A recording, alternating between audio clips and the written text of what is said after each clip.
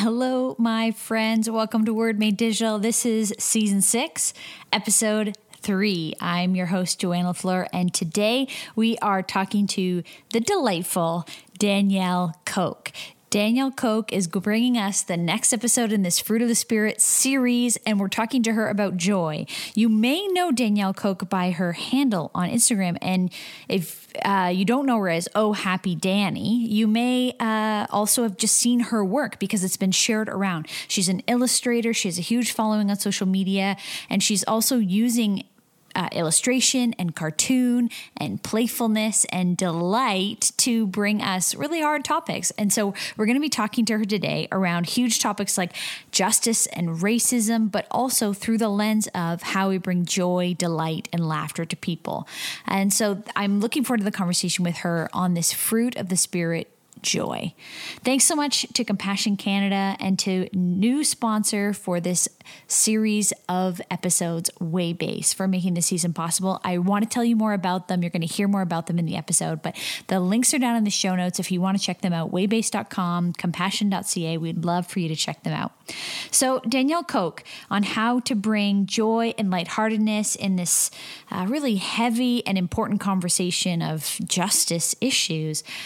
We need to be having these conversations, but sometimes it can feel real heavy to the point where we want to turn it off. We need a break. It's too much. But we've seen this quick rise of notoriety on the internet with Danielle Koch's ability to grapple with these hard issues, but in a more joyful, colorful kind of way. We're going to talk about how she deals with rising to internet notoriety really quickly. We're going to talk about how she grapples with critics, why art matters now more than ever, and a few other things. So I hope you enjoy this conversation with Danielle Koch.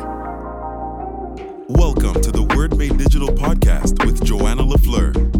You're listening to season 6. Word Made Digital brings you interviews with Christian creatives and communicators to inspire, challenge, and equip you in your own work. The church has the best news in the world, so we want to help you be the best communicators in the world. Here we go. Dani Koch, I'm so glad to have you on Word Made Digital today. Welcome to the podcast. Yeah, thank you for having me. I'm super excited to chat. I would love for you to introduce yourself to people because for some people, they're already following you on social. They're seeing, and maybe they're seeing your work without even knowing they've seen your work. Mm-hmm. But for other people, you're brand new to them. So share a little bit about who you are and what the work is that you do. Yeah, so my name is Danielle Koch. You can call me Dani, of course. And I am an illustrator and activist from Atlanta, Georgia. And so I like to say that I aim to use art to help good people become better neighbors. And so for a season that has been anti-racism focused and doing a lot of artwork in an illustrated infographic kind of way that seeks to take these complex ideas and make them more digestible and easier to understand for the everyday person that may not always be knee deep in justice work. And so that's kind of what I've been doing for the past year. And it's been so fun to even see the artwork make it onto merch and onto products and really experimenting with how can we take this art and put it in the hearts and homes of as many people as possible to have these tough conversations and be equipped for them. So that's kind of what we do. Yeah. It's amazing. And I want to dive in today into the conversation around how you use color and joy and almost like whimsy, if I could use that word.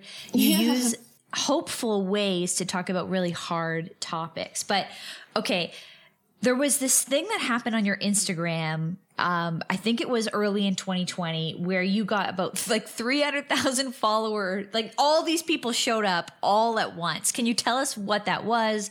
How that kind of kicked off for you? Yeah, sure. So in January of 2020, I had started using artwork for justice purposes around Martin Luther King Jr. Day. That was the first day where I posted an illustration related to justice because I wanted to point people's attention to the fact that MLK's legacy, I feel, has been watered down over time. I feel as though he was a radical disruptor, but people were wanting to paint him as a passive peacemaker to make themselves more comfortable. And so my artwork kind of spoke to that. And it was the very first piece that was shared by people I didn't know. And I was like, oh, wow. I didn't realize that it would like, it's not just your mom and your best friend. Yeah. I had like 700 followers at the time, and it was literally my mom, my best friend.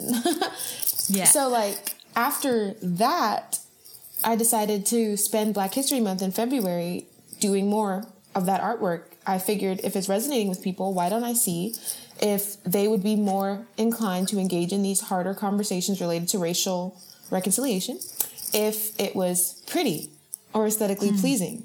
So I guess it was like an experiment, I wonder.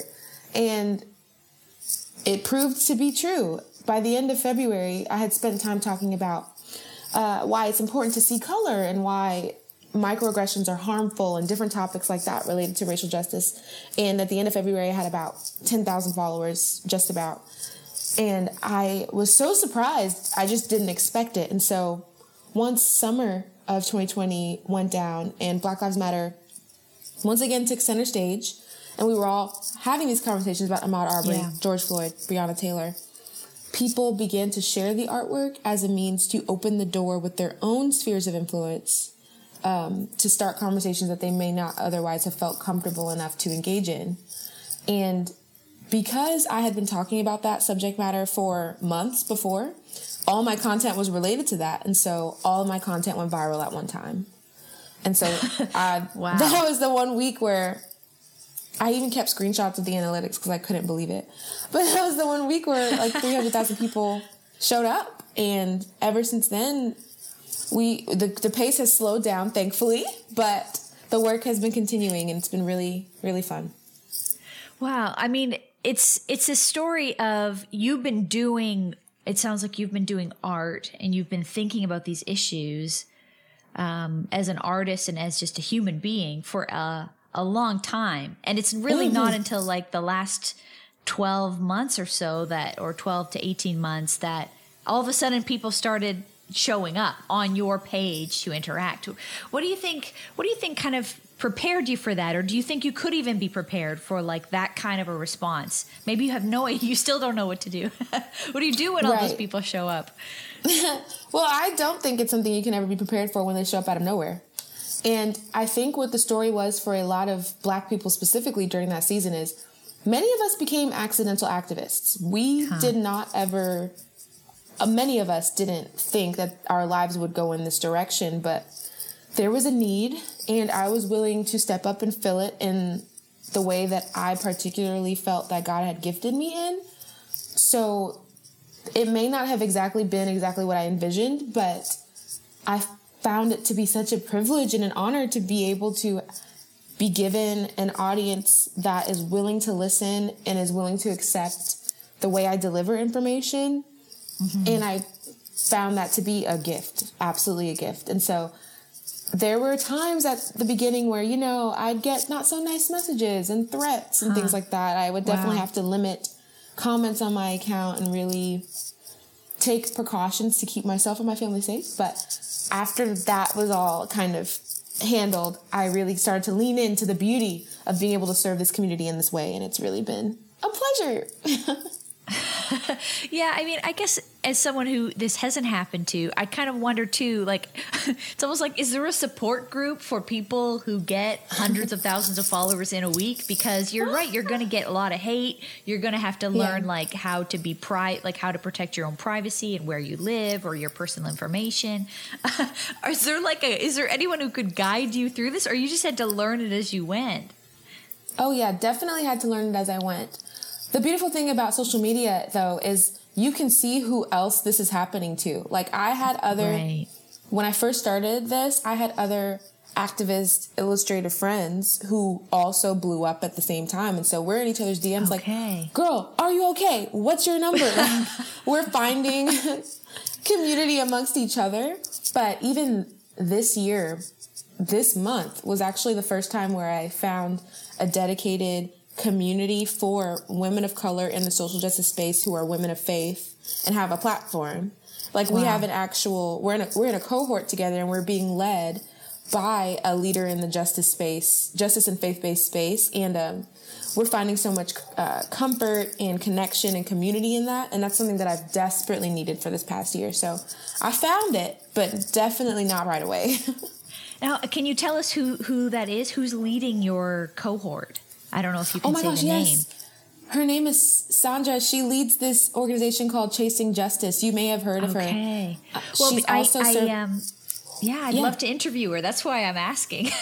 Oh, she's incredible, and she would probably so down to be interviewed. Like, she has been such a support system for so many of us online, but she's also doing the work offline, which is beautiful. Why she's able to support so many of us. Yeah. So, On the last season of the podcast, we had Brenda Salter McNeil, who is, as you say, that intersection of like faith and justice work around racial reconciliation. And she's talked about how she's really changed her message. She used to kind of soften it for the white palette, to try and like build bridges. And now she's like, I have had enough. And she's just coming in tough, hard, honest, because she just feels like from her perspective, you know, coming in, the way she used to, I mean, I'm butchering her words, so this is sort of my paraphrase, but basically what she was doing, she felt like for decades of her work as a professor of theology, as an advocate, as a campus ministry worker, all these ways that she was working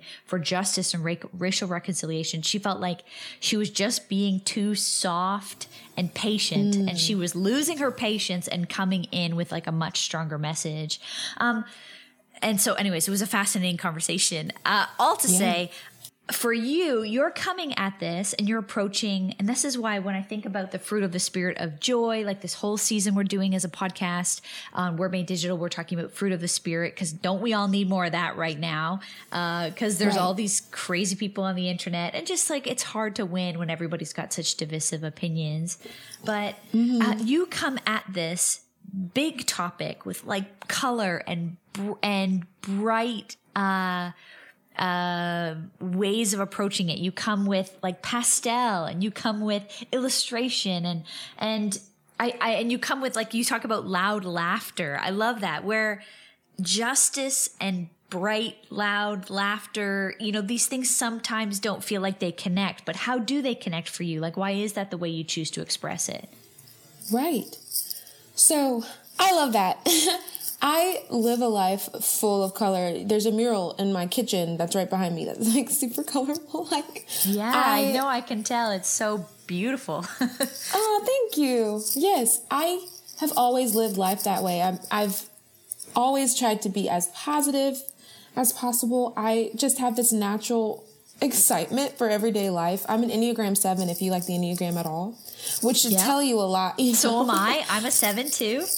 Oh, yay! So you get it. We just love life and love the people in it. And for me, when I first got passionate about justice work, obviously many years ago, my love for justice actually came after I had my first genuine encounter with the love of God, which I think is so exciting, because I grew up in a legalistic, religious kind of denomination where I didn't actually know the love of God for myself. And it wasn't until I got to college where I kind of broke away from that and said, God, I want to know you for myself. Like, I would love to be fully exposed to to who you are in your fullness. And I, for the first time, learned about grace and mercy through investigating the scriptures for myself and knowing that I'm fully loved. And then Luke 10:27 became like the verse of my life. Like, you should love the Lord your God with all your heart, all your soul, all your mind, all your strength, and love your neighbor as yourself. And so I was like, oh, wow, I feel so energized with this call to true agape, unconditional love. And God just filled me up with it. And then naturally, that love for other people came right along with it. And so once I awakened to that and felt so full of that love, I turned around and I'm like, I want to love everyone else this way too. And injustice is getting in the way of that. That does not sit right with me. So I aimed to take that. All of what I do is born out of love, and love is a beautiful, bright, lovely, colorful thing, right? And so in the art that I create, I aim to not only educate, but to inspire and lead people to hope. And I have left behind toxic positivity and exchanged it for conscious optimism. And I like to say, I'm hopeful for the progress and growth that's to come, but I'm mindful of the work that still needs to be done. And so I want my art to reflect that mindfulness and that hope. And it's exciting that that does come through in the work that I create, because that's the ultimate goal, to love God and love people and welcome others into this conversation about how we can love each other better. Yeah, I love that. And you're doing that through things that you want to wear on a shirt, things that you want to print on a wall. You want to have the print on the wall because you're making, I think about the scripture that talks about writing the scripture on your doorpost or on your arm or keeping it with you always. But the way to do that, I think best is to express it in a beautiful and artistic way that you would actually want to have around you all the time. Not just there's, there's just so many ways, I guess, you could express it with just a very simple, I think of this post I've seen online where how fonts matter so much, where you can say I'm watching you with its creepy Halloween font, or I'm watching you with this fun loving font, and how it makes such a difference. How you portray the same phrase makes you feel different about what you're approaching. Are you looking for a way to put your own joy into the justice work in front of us? All this need for justice that we see in the world, the need to do something to make the world right. Well, I want you to consider joining with a ton of other Canadians and people around the world who are joining this movement with Compassion Canada, of practical, ongoing compassion through the transforming of lives of kids around the world.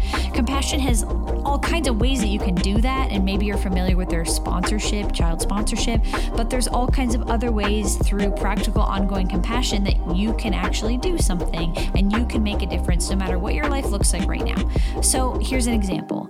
Robin is a business owner in Alberta, and she gives a portion of her sales from these handcrafted jewelry pieces that she makes, these stunning pieces.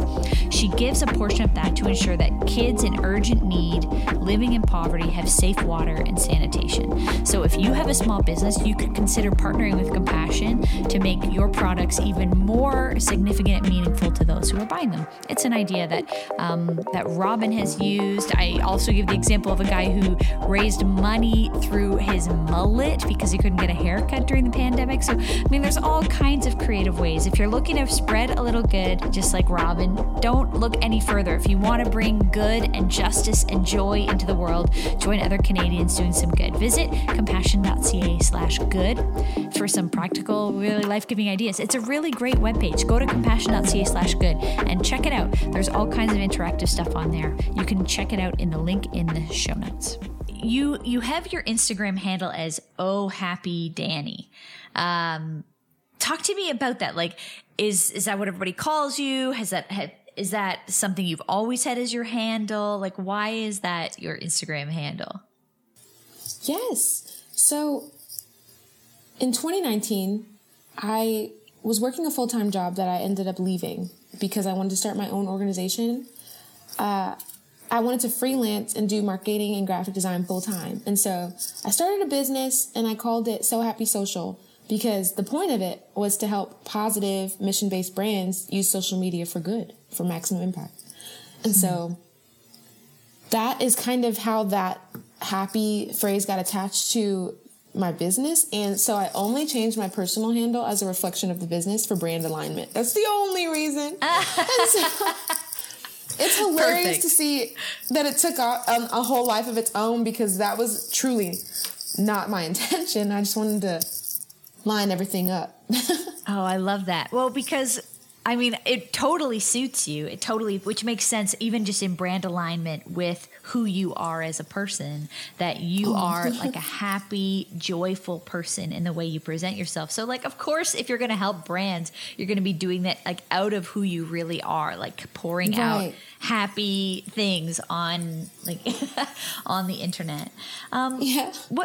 And as an artist, as an illustrator and a creator, what do you think it is that illustration can do that just words can't, or just talking about issues maybe can't take us there. What is it about the art itself that you think is doing something in this conversation? So I actually did a mini study about the impact of illustration on the human mind and heart because I was so blown away by the response. And someone actually told me that that should probably be my thesis if I ever go back to school. But I believe that when you first come into contact with an illustrated piece of art, you're not automatically thinking about anything hard or difficult. It actually, for the most of us, reminds us of simpler times when we were younger and watched cartoons, or it gives us a certain sense of nostalgia. And so the beautiful thing about illustration when using it to condense complex information is that when someone first comes into contact with it, their guards are down because they're not thinking, oh, this is going to be hard. They're thinking, ooh, pretty. And it's like a way in to their heart or mind for a moment of time. They stop the scroll because it's familiar. And then I believe that using it to express these topics is also a benefit because of the added element of story. I gave this example during a talk one time where it's one thing to list 5 steps on how to be an ally, and it's another thing to illustrate a journey of allyship with stops along the way. Somebody can see themselves in that journey and they can visualize ways that they can be a part of it instead of being given another list of information that they feel like they can't even approach to begin with because they don't really know anything about it. So yeah. I love the power of story and I love the power of nostalgia and how they both work together to gently bring information to someone. And then I love to go in with the captions and kind of get them with the hard stuff because I got you in the door, Don't leave without hearing this, So that's what I think. So good.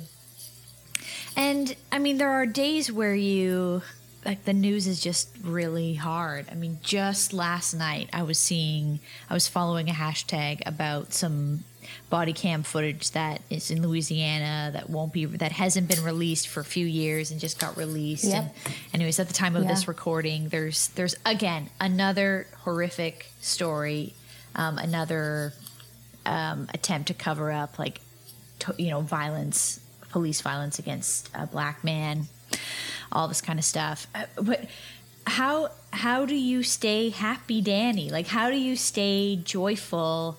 Like, how do you want, when you receive that, I don't know, how do you paint or illustrate in joyful ways after such a hard, horrible thing? Maybe are there days you just don't want to do it?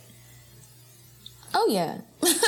So for a long time, I was just going. And I realized it was partly a coping mechanism. Okay, Ahmaud Arbery was murdered. I need to process through this. Let me draw something. Okay, I processed through this. Let me share it. That's sometimes. Sometimes I will go days, grieved, talking to my family, crying, just not okay. And at some point at the end of that, I feel as though I've come around to a moment where I can breathe hope into the situation for myself. And if it helps other people, then it does. And so I will share. Yeah. There will also be moments after, for example, after the insurrection at the U.S. Capitol, where that's where the cycle of inaction was born, but not because I wanted to draw something pretty. That's actually not even a drawing. It's literally a diagram that I put on a black background because I was like, y'all need to hear this. Mm-hmm. And I would say that while grief has the power to birth beautiful art, I myself did not want to create out of grief. I was doing it for a while. It was sucking the life out of me and I was burning out. Mm. I want to create from rest. And I feel as though if I prioritize my self-care, being in community with people, and remembering the why behind why I do what I do, I'm a lot more equipped to face the work every day. But I'm also driven. Honestly, without the Holy Spirit, I couldn't do any of this. Let's be real. Right. Wow. I couldn't. Yeah. And so it's the hope that I have in Christ combined with the hope that I have for a future free of this based on what I've seen my ancestors accomplish before me. that guides me to find hopeful resolutions in tough times. And so I can be grieved while processing and eventually creating a peace, but also hope is driving me to find not a silver lining or positivity, but hope for the future. And I think being able to combine both of those things is hopeful, but yeah, it's not happy. And I know that a lot of people tend to take happiness and joy and sometimes put them against each other and say, joy is like the long-term version of happiness. Like happiness is fleeting and futile, but joy, like that's the real one. And if you search the scriptures, the Bible makes no such distinction between happiness and joy. Both are used throughout the Bible countless times. Joy in itself is used hundreds more times than happiness, but they're both in there. And so because joy is used more often and you search through and like you said, it's part of the fruit of the Spirit, it's a gift from God. What is the purpose of joy? I like to say that joy for me is rooted happiness. Like happiness, there's nothing wrong with it. You may think it's fleeting. I find little moments every single day that make me feel happy. And I feel like that's a gift from God. But it's that rootedness that leads me to have joy in tough times, because even though a situation may not be happy, my happiness is rooted. And that's what brings me joy. And that's what allows me to continue on in the work, knowing that I'm rooted and that there's hope at the end of all of this. Yeah, I'm hearing you talk about joy or happiness as the work to get to it. Like it's work to get rooted. I think of the C.S. Lewis quote. It's a one probably a lot of people have heard. Joy is the serious business of heaven. That it's the serious business is joy. What do you think? What does that quote connect? Does that quote connect to you and sort of how you're describing this work in your own life? That does make sense. Joy is a serious business of heaven. Because it's not... I think that joy is part of the gift that God allows us to have to move forward in this work. And so if that's the way I'm viewing it, then it aligns with what C.S. Lewis is saying, because this stuff is heavy and it's difficult, but it's God breathed and it's eternal and it's necessary. And I feel as though there's a tool belt of things that God has given us in this life to get through these hard times. You could probably even say that the tool belt is full of different tools that are part of the fruit of the Spirit. Like one minute I'm actually currently studying gentleness as a concept. And it's so funny because I love the idea that gentleness is might restrained. You can be, strong-willed and rooted and grounded, but also have a level of strength that it takes to restrain those emotions that might try to take over your life and say, no, this is all hard, but I'm going to choose gentleness in this moment. I'm going to choose softness. And that's something that I don't want this work to ever take away from me. I want to remain soft. I want to remain joyful. And when I lean into the eternal aspect of joy, that glorious God-given gift, it makes it a lot more attainable, and it allows me to keep moving forward in the work that I do. Have you heard that Wayface is bringing the church together for good? I've had the privilege of working with Waybase over the last number of months, and what they're doing is essentially a Christian tech company to aggregate and get data on every single Christian ministry in all of Canada, and in the future they hope even to do that in more countries around the world. 30,000 listings from every denomination, every flavor of Christianity, churches and ministries, bringing them together for new opportunities for impact. You can understand your community better at waybase.com. You can see what others are doing in your community. You can see real data on what's going on. And actually, they just did a national survey on COVID-19 and well-being. Over 3,100 leaders, 2,700 churches and ministries responded from every province, every territory, representing 141 Christian denominations and traditions. So they got robust data that nobody else is getting on what's going on in the church in Canada right now in 2021 with all things COVID response, COVID relief, finances, how the health of the leadership is doing, how the health of the church is doing. If you want this information, go to waybase.com and claim your listing, check out the survey, and you can find out more information. Waybase.com. Can you tell us about this? You've mentioned it a few times. We've mentioned a few different ways. This cycle of inaction, cycle of action. Maybe can you share a little bit about what that is or where that inspiration came from? And then I want to figure out like where let's figure out where joy shows up in this cycle. Right. So I'm going to pull it up real quick just so I can have it as a reference. So the cycle of inaction for me, I mentioned it earlier. It came to mind after the insurrection at the United States Capitol. I feel as though after every horrific moment of injustice, we get riled up for a brief moment, and then we get lost and don't know what to do, so we kind of become passive and don't do much of anything at all until it happens again. And so I said, this feels a lot like we're going in circles. And so I sat down and tried to name every moment of frustration that I personally observed throughout this cycle, as I called it. And so I said, okay, a horrific injustice takes place, and then everyone's shocked and confused, even though we know what we're dealing with. Systemic injustice should not be surprising, but people get surprised.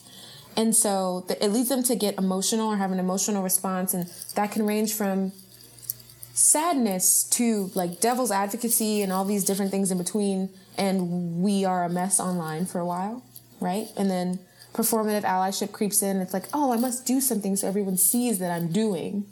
Yeah. And it doesn't last because it's not rooted in everyday commitment to the work. It's rooted in people must see that I'm doing something. And so, right. You make a post, you show up at something, yes. You interact, and then it doesn't last for a minute. Yeah. And you realize this is a long journey and people are here for a day. Yes. Mm-hmm. And because of that, people feel it and they don't want it to be that way, but that's just how it ends up being for many people. So that causes them to feel guilty and get fatigued. It's like, but I want to do it, but I don't know. And then that leads to inaction and passivity, which can result in apathy if it goes unchecked. And so that's basically the cycle of inaction in a nutshell. And so I looked at it and I was like, no, this is all wrong. And so I started like crossing through like all the things that I did not appreciate about the cycle and started writing like, I crossed out shock and confusion. I'm like, no, we won't be overtaken by shock and confusion as if the fruit of systemic oppression is surprising, because it's not.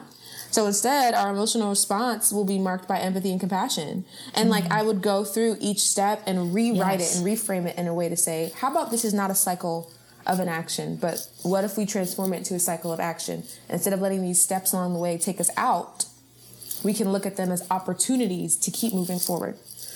And that's kind of how those two cycles were birthed. Yeah, I love that. And I see like in both the illustration, but even how you talk about it, the words you're using and choosing, people have got to go and check this out. We'll link to it in the show notes so people can check it out online. But you're talking about, in some ways, I think it's hope, joy, like the fruit of the Spirit is actually like breaking in the cycle. And it's like changing the direction. Yeah. So where are you seeing like some of the bridges in that? Like when you think about it in the real world, are you seeing places where that cycle is being broken? So is life starting to imitate your art in any places that you feel like you look around you see what's going on in your own circles or in your country? Are you seeing any of this, the cycle of action starting to shift the conversation? I do think more people are opening up to the idea that this isn't a one-time thing, but it's a journey that they need to adjust their lives to. And that gives me hope, because at the very end of the cycle of action, I say that apathy is the antithesis of unconditional love. And once again, like, that's my heartbeat, right? It all comes back down to love that never fails. And so there is an opportunity in there to cultivate a life that not only seeks to embody justice work, but also is coated in love that pours out on everybody else around you, like the Bible says in Hebrews. Like, you know, it's an outpouring of something that's already happening within you, and there's so much joy to be found in that, because when you're not just saying, oh, this is a hard thing that I need to add to my to-do list, but you're saying, this is the kind of life I currently live. These are the things that I'm passionate about. How beautiful is it to bring justice work into those spaces of passion that I already have and find a way to joyfully live out my own calling in the midst of all of it. So I think that gives people a lot of room for opportunity. It's like, oh, well, I'm passionate about baking, but I don't know like all the ins and outs of justice work, but I do know that motherhood mortality is a serious issue in the Black community. There's a group that meets every Tuesday in my city to discuss these kinds of issues. I can bake and donate my brownies to that weekly meeting, and that be part of my justice work. Yeah. It can be as simple as that, or it can be you planning things and organizing in your community, anything in between. Whatever your place is in that cycle of action, you're called to that. And it's when you realize that it's an opportunity, there's so much joy to be found in it, because you're just, all you are doing is being yourself. And the justice work is an outflow, an extension of who you already are. Oh, I love that. I love that. Yeah, I love that even you're saying that baking brownies can feel like maybe a silly thing, but for the people who are like deeply encouraged by your baking, like if you're a baker, bake. If you're a communicator, communicate. If you're an artist, create work. So, you know, for people listening who are inspired by you, maybe people who follow you, who, you know, quote unquote, they want to be like you when you grow up, but you're like, this just showed up for me last year. You know, you're still getting a hold of it yourself. But, you know, what would you say to other young artists who are listening, who are wanting to be part of change, are tired of this cycle? What would you say to other people? Yes. Well, I would definitely say something that I say often about how perfection is not a prerequisite to participation. We get so scared of jumping in, especially in the hard things, because we don't have all the perfect things to say. And I think that perfection is not a requirement for any of this. Right. The best thing for you to do as someone who wants to get involved but doesn't know how is to, as you take time learning about all the different ways that you could possibly be involved, remember what your passions are. What do you already care about, and what do you already fight for? What are you good at? What are your skills? What is something that you offer or have to offer? And what's a need that you see in the world that you yourself can help fulfill? And when you put all that together, you'll see, like, even like you mentioned, a young artist. You, as a young artist, will see other artwork and compare yourself to it. When I jumped in on illustrated infographics, I saw not one other person doing that. Huh. Illustrated infographics. I saw illustrations all over, and I saw infographics all over, but I didn't see what I was doing specifically. And I was encouraged to be creative and bring my own thing to the table. But that's not to say that illustrated infographics didn't exist and that there wasn't someone else who was doing it. You know, so let's say you jump in and you see other people doing what you do. That should not stop you. Rather, you should find your unique point of whatever makes it relevant for you, whatever bridges the gap between your good intentions and your good work, and run in that direction. I feel like you can never go wrong. Don't compare. Just do what you're called to do. That's so good. I mean, you talk about, you're talking about like unique style. Everybody has their story, but also the sphere of influence that, okay, so maybe you feel like you're doing what other people do, but you're impacting different people than that person. Like you're going to reach different people. So just go do it. You'll reach people that I probably will never reach. That's just the nature of it. Yeah. I think it's really beautiful. I love that. You, I don't know if you have it on hand, but I would love for you to read us, if you have this good work poem that you wrote in 2020. If you would be willing to read some or all of that to us. I just think that would be a really, just like a really meaningful piece from you to share and kind of wrap up our podcast. Sure. I would love to read it. Okay. You were created to do good work. Work that empowers and inspires, liberates and transforms, restores and softens. Yes, work can be hard, as it was meant to be. The verb itself calls us into action, rejecting passivity and demanding sustained effort. It provokes, agitates, and disturbs. But this work, the call for justice, is good work. It defends the oppressed and frees the captive. It tears down walls and destroys barriers. It changes things. So when you're feeling weary or hopeless or spent, remind yourself that the darkness is being flooded by marvelous light. Yes, this is work, and it is good. Amen. Yes, joy is the serious business of heaven. This good work you're doing is so inspiring to, thousands and thousands of people who are seeing your work, sharing your work, stopping and thinking about things that maybe they weren't willing to think about before. So, thank you so much for your work in the world, for being an artist that has enough courage to bring your work to the people. Danielle Koch. By the way, I love your name being Koch when you're from Atlanta, where Koch is from. That's just perfect. Right? Yes. That's a piece of joy for me because I'm unfortunately a big Koch fan. I drink too much of it, but I'm just so glad to have you on the podcast today. If you want to send people somewhere to see your work, they want to buy pieces from you, where should we send them today? Sure. Well, you can find me on social media everywhere at OhHappyDanny, and our website is ohhappydanny.com if you would like to get anything at all. And that's Danny with an I. Danny with an I, Danny. Yes. Awesome. People go and support artists who are doing good work, who are doing faithful work. Go buy her work. Thanks so much, Danny. Yes, thank you for having me. Thanks so much, Danielle. If you like this episode, share with a friend, post it on social, get the word out, especially if you know any artists and illustrators who would be encouraged by hearing Danielle Koch's story. Thanks, of course, to Compassion and to Waybase for making this episode possible. Check out the links in the show notes and visit their sites. You can find out more about how to get involved with them.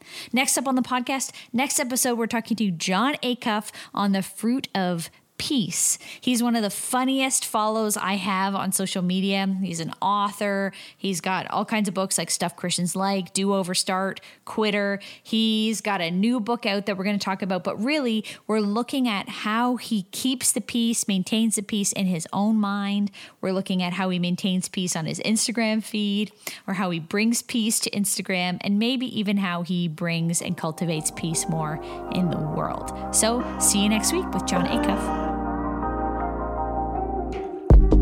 Thanks for listening to the Word Made Digital podcast with Joanna LaFleur.